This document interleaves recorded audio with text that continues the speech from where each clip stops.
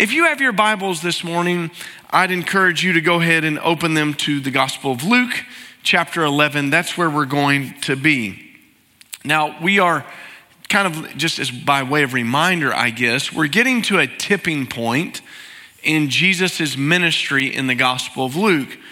Because what's starting to happen is that now everything Jesus does is not just being questioned, there's an attack with it. It's not just a question about, can you explain this, or can we ask you something, we're trying to trick you. Now it's an assault against Jesus and his ministry, particularly by the religious leaders. And you may have heard this saying before, that no good deed goes unpunished. You're about to see it right here in this passage of scripture that we're going to look at. That's exactly what is happening. In the beginning of Jesus' ministry, the first healings draw, just utter amazement and shock from people, right? They see what Jesus is doing, and everybody's just kind of fired up about that. And who's ever seen anything like this? Has anything ever been done like this before? But now there's another undercurrent that's taking as people are scrutinizing everything that he does, and they're really trying to discredit everything that he does. And so I want you to see this as we look at what it means to be part of a divided house and how that house cannot stand. Luke chapter 11, verse 14 this morning. Now he was driving out a demon that was mute. When the demon came out of the man who had been mute, spoke, and the crowds were amazed. But some of them said, he drives out demons by Beelzebul, the ruler of the demons. And others, as a test, were demanding him a sign from heaven. Knowing their thoughts, he told them, every kingdom divided against itself is headed for destruction, and a house divided against itself falls. If Satan also is divided against himself, how will his kingdom stand? For you say that I drive out demons by Beelzebul. And if I drive out demons by Beelzebul, by whom do your sons drive them out? For this reason, they will be your judges. If I drive out demons by the finger of God, then the kingdom of God has come upon you. When a strong man, fully armed, guards his estate, his possessions are secure. But when one stronger than he attacks and overpowers him, he takes from him all of his weapons he trusted in and divides up his plunder. Anyone who is not with me is against me, and anyone who does not gather with me scatters. Jesus encountered this man who could not speak, and this condition is attributed to a demonic force in his life. He is possessed by a demon. It's interesting to note, though, that not every medical malady in the scripture is attributed to demonic activity. Jesus understood that this one was different. Sometimes we see people cleansed from things, and the answer is not really given how they got there. There are lepers that are cleansed, and it's never said that these people have a demonic force of leprosy that has afflicted their bodies, or a paralytic who is healed when his four friends lower him down, not attributed to demonic forces. Sometimes you may remember that Jesus said that healings only had to do with the glory of God. Do you remember when his disciples asked him, who sinned, this man or his parents, that he has been made blind? And Jesus said, it's not what you think it is.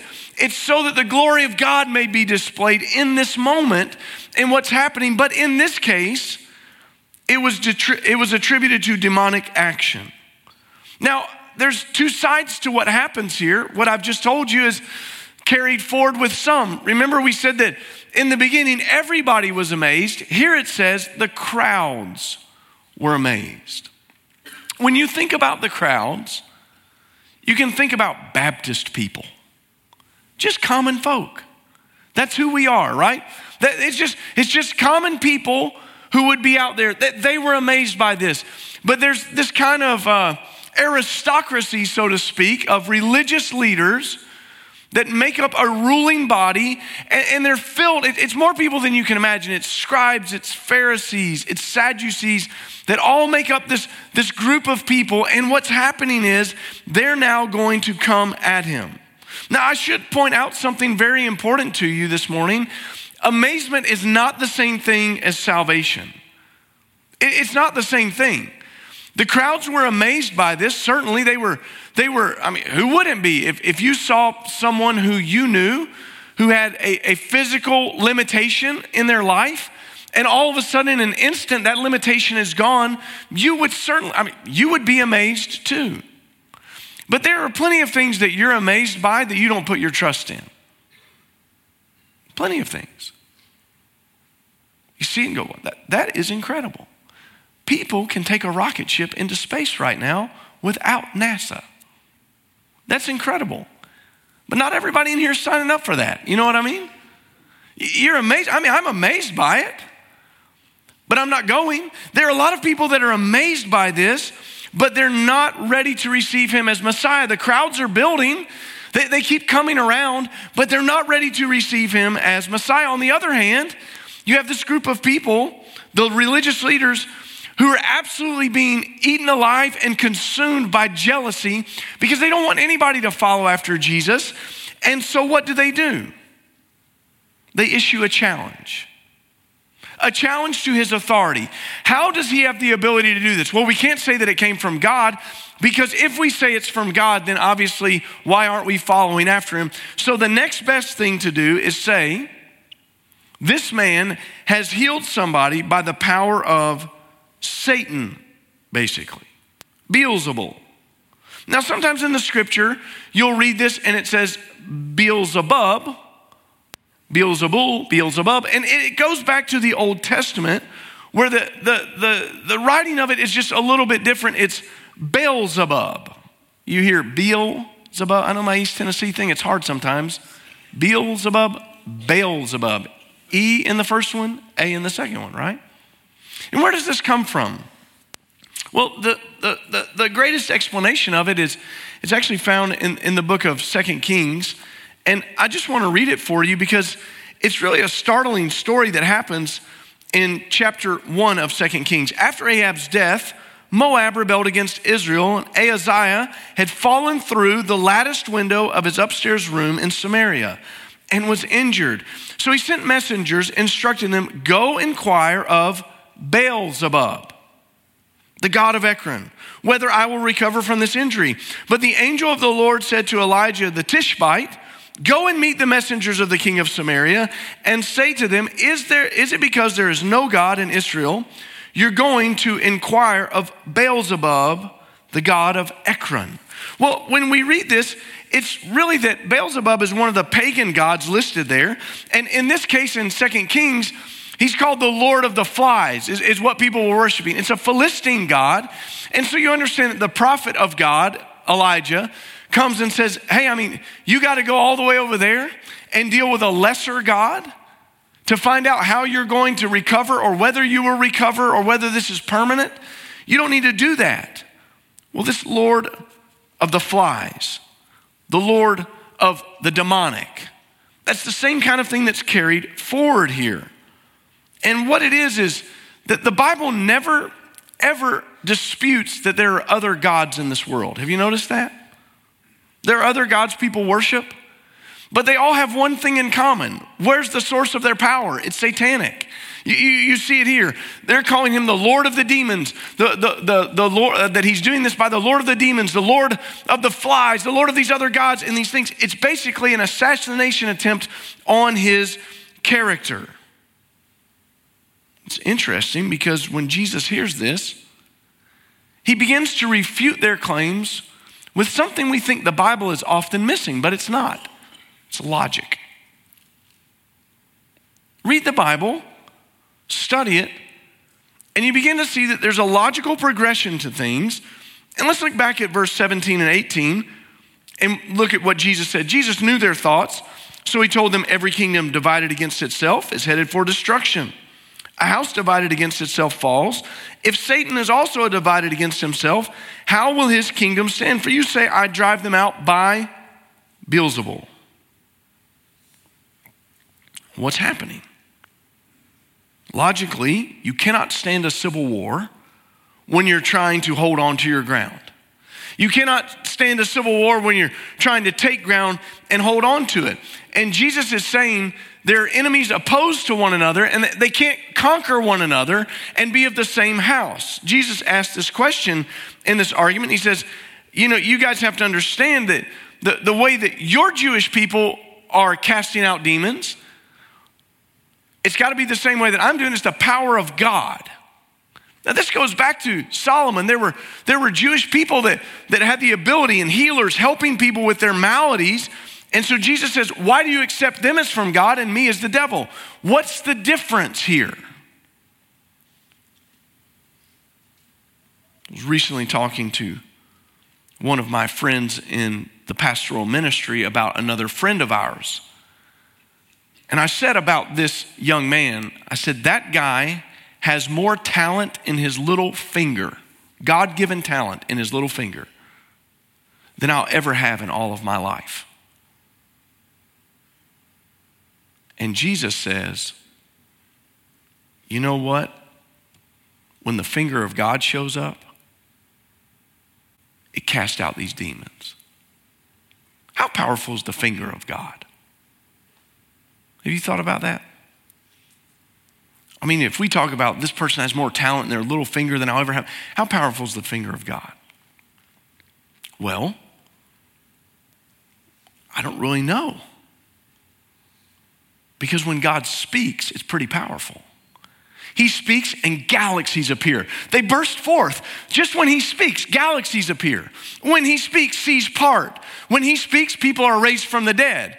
When he speaks, soldiers fall down in the Garden of Gethsemane. I mean, they literally just fall back all over one another. He doesn't have to touch them. I mean, think about what happens. So when he speaks, demons must flee.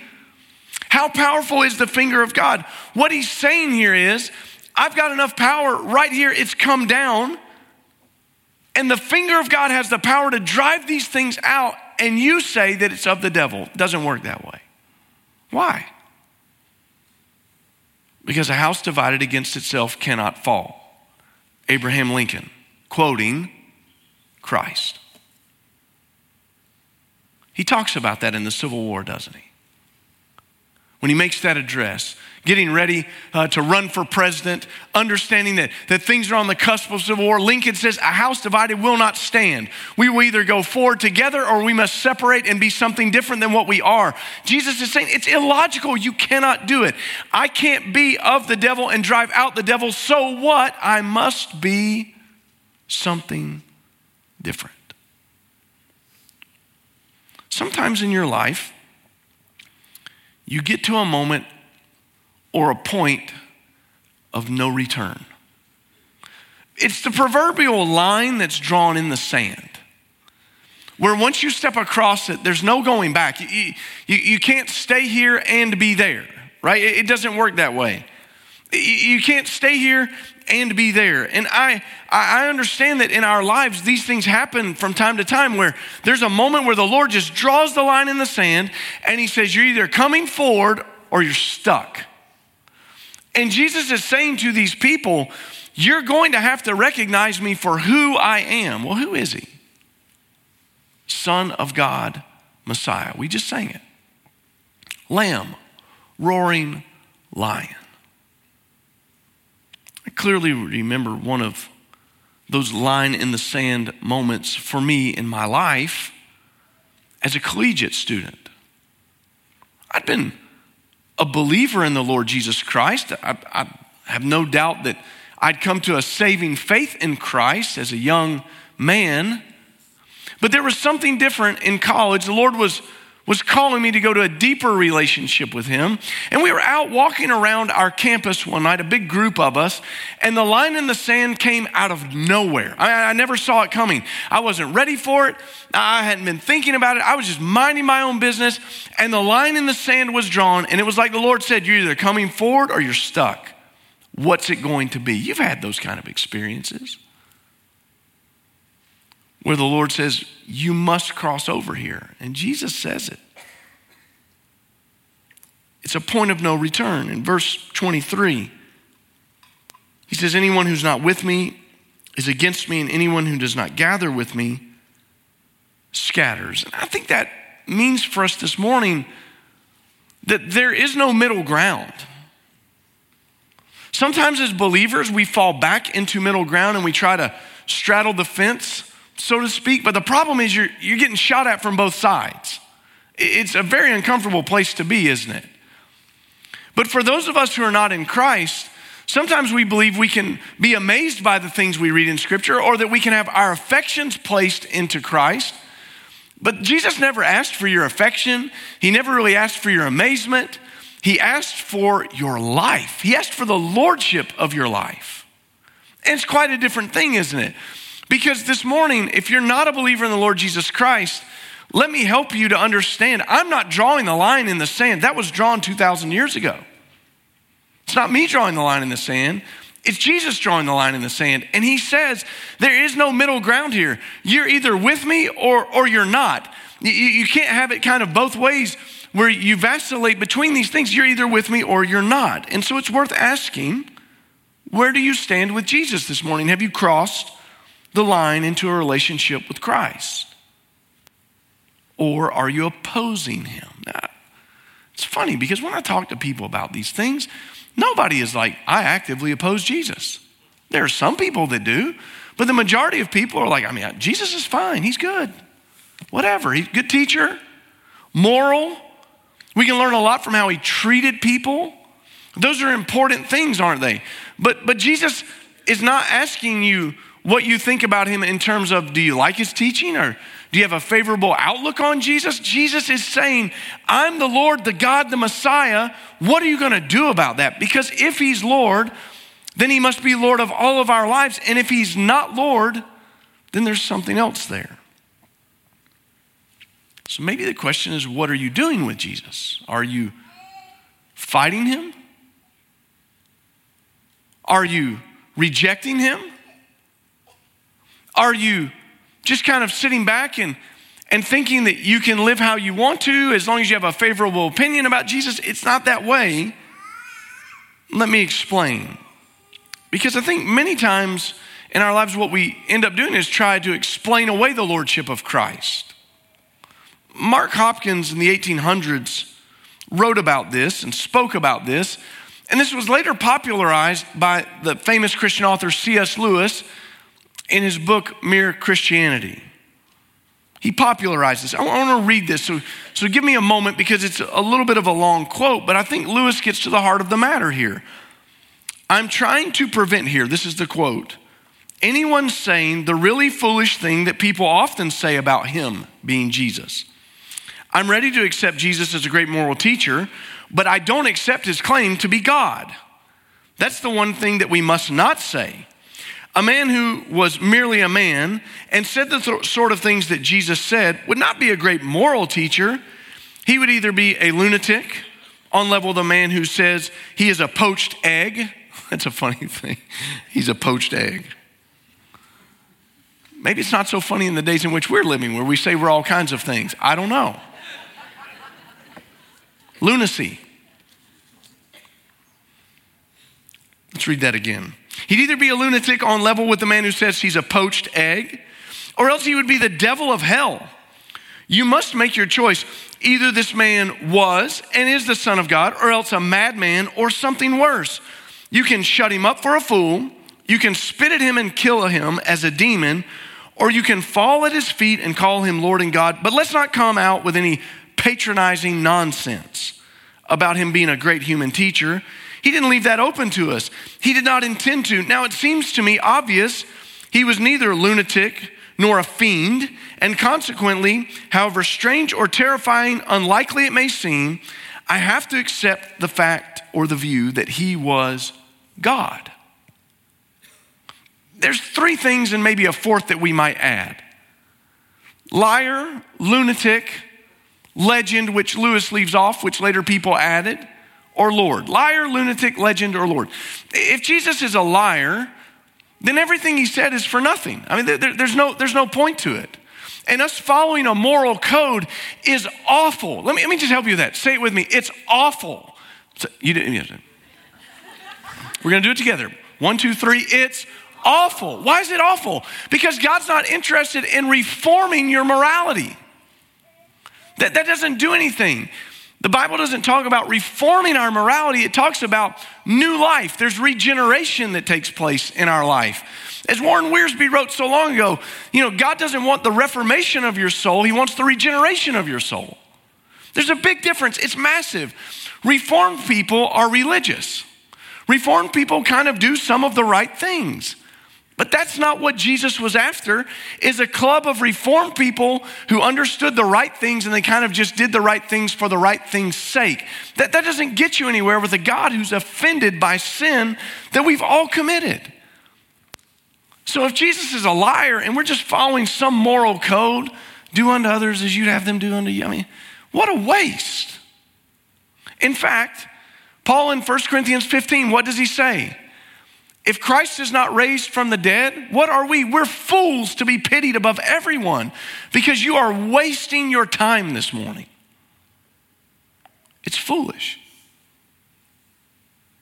It could be that he was a madman, a lunatic, bent on getting people to follow him to their own destruction. We've seen that from time to time, haven't we? As a student in junior high school, we had that back then. They started this thing in our junior high school where they put televisions in all the rooms. It's called Channel One. One of the first things that I remember watching on Channel One was the standoff between the federal government and a group of people called the Branch Davidians in Texas. When you watch what their leader was doing, that's lunacy. Follow me here. We're going to compound ourselves in and we're going to burn down on this thing. And I'm taking you all with me. That's crazy talk, isn't it? So Jesus could be a lunatic. Maybe that was the whole goal is he's trying to damn us all to hell. And by following him, that's what happens. But that would lead to destruction and not life in people. And he surely wouldn't be setting free people afflicted by Satan himself. So then it's a legend. How many of you remember Paul Bunyan? With my double blade axe and my hobnail boots, I go where the timber's tall. You remember this one? A big blue ox. Is Jesus a legend? As Pastor Kirk says, legends are good. I mean, there's some things that sometimes the legends build into the fabric of a society, and it's good, but we all know that that's not real. If you didn't, I'm very sorry to have been the spoiler this morning. It's not real. But there's a historical record of Christ. Not just by Christians. So then what are we left with? We must be left with the fact that we have to deal with the lordship of Christ. We must be left with the fact that Jesus came and died and did something for us that was miraculous. What is that? The Bible describes our relationship with God as being estranged. It's broken in some way that there's now a gap between our relationship with God and the way it was intended to be. There's an estrangement there. What caused that? Is it that God did something to us that is so morally reprehensible that Jesus had to come and make it right? Or is it the fact that we all stand condemned as guilty sinners before a righteous God? Well, what we know about the character of God, we see in Christ. Perfect love, perfect obedience, care and compassion for people, never seeking his own. Even on the night before Jesus is crucified, we find him eating with his disciples, his inner group of 12,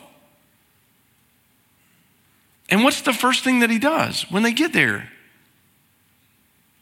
He removes his outer clothing and places a towel around himself and begins to get down on his hands and knees and wash their feet as a servant.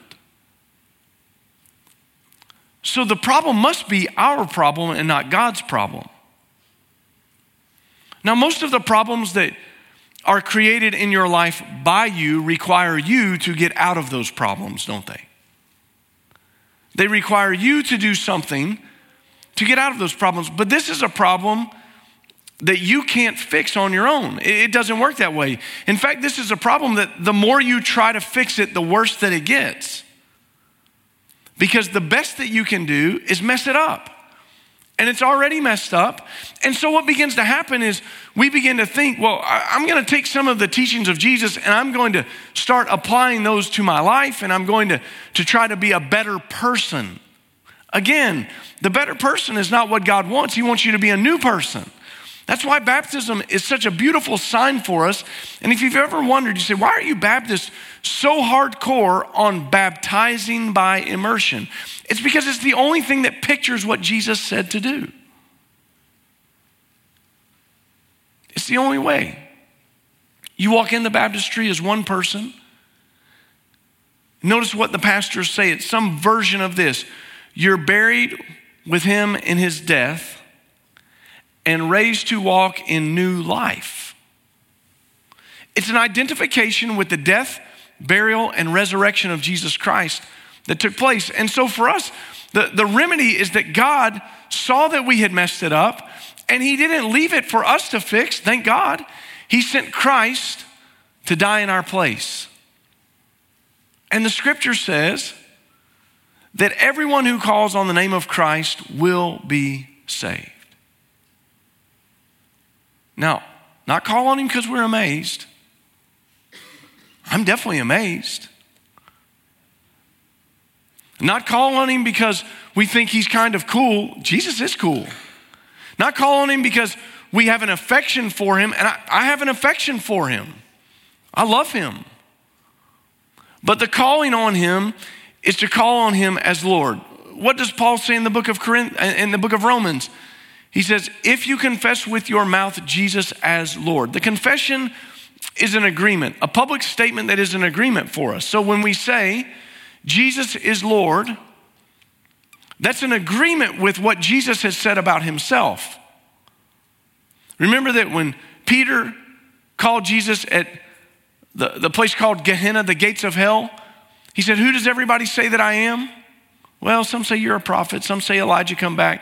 Great. Who do you say that I am? I believe you're the Christ, the Son of the living God, the Messiah, the one who came, the Lord. That confession in our life is everything. Because to believe that Jesus is Lord means that then he has lordship over my life. It means that he sits on the throne of my life, directing my life, and that all of my life then is subservient to the wishes of the Savior. So when we talk about this, Jesus is saying today, there is no middle ground. There's no place for you to have affection for me. There's no place for you to be amazed by me. There's no place for you just to be interested in me. The only thing that you may do is to be with me. And for you to be with me, it means that I must be your Lord. And so I want to ask you this morning, has there ever been a time in your life where you are certain that you gave over the ownership of your life to Christ Jesus so that he might be the Lord of your life? Because for him to be the Lord of your life is the only remedy for the brokenness that we are experiencing with our relationship with God the Father. So has there ever been that time where you stopped thinking about what you thought was most important and you began asking those questions, Lord, what do you have that's most important? We often talk about it like this. There are 3 parts of your body that God has created, right? Mind, the intellect. the heart, the affections.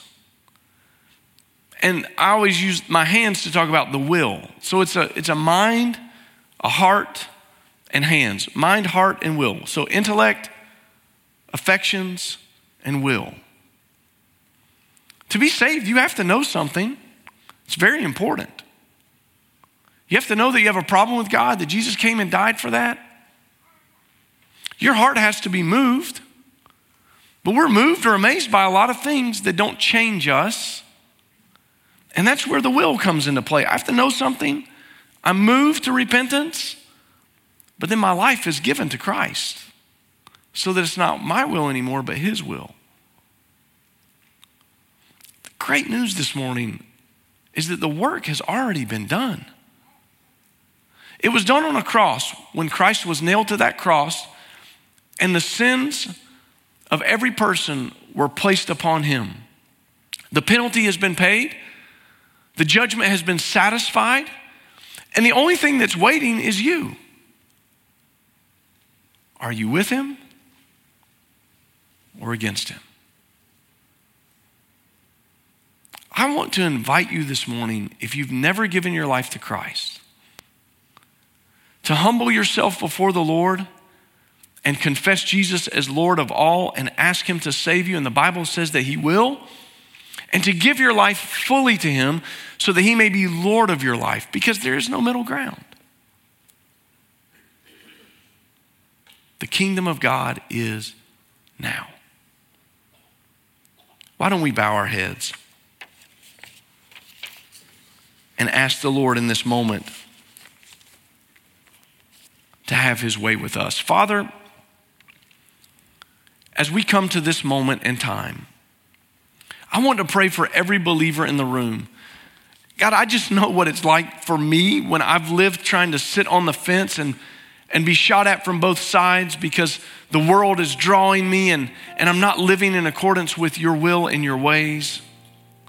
God, for that person this morning, I pray that this moment would be a line in the sand where they are with you fully. But Father, our prayer this morning really is for the one who doesn't know you as Lord and Savior. And our prayer is that in this moment, the real nature of Christ Jesus would be shown to them. Would you reveal yourself, Lord Jesus, in this room?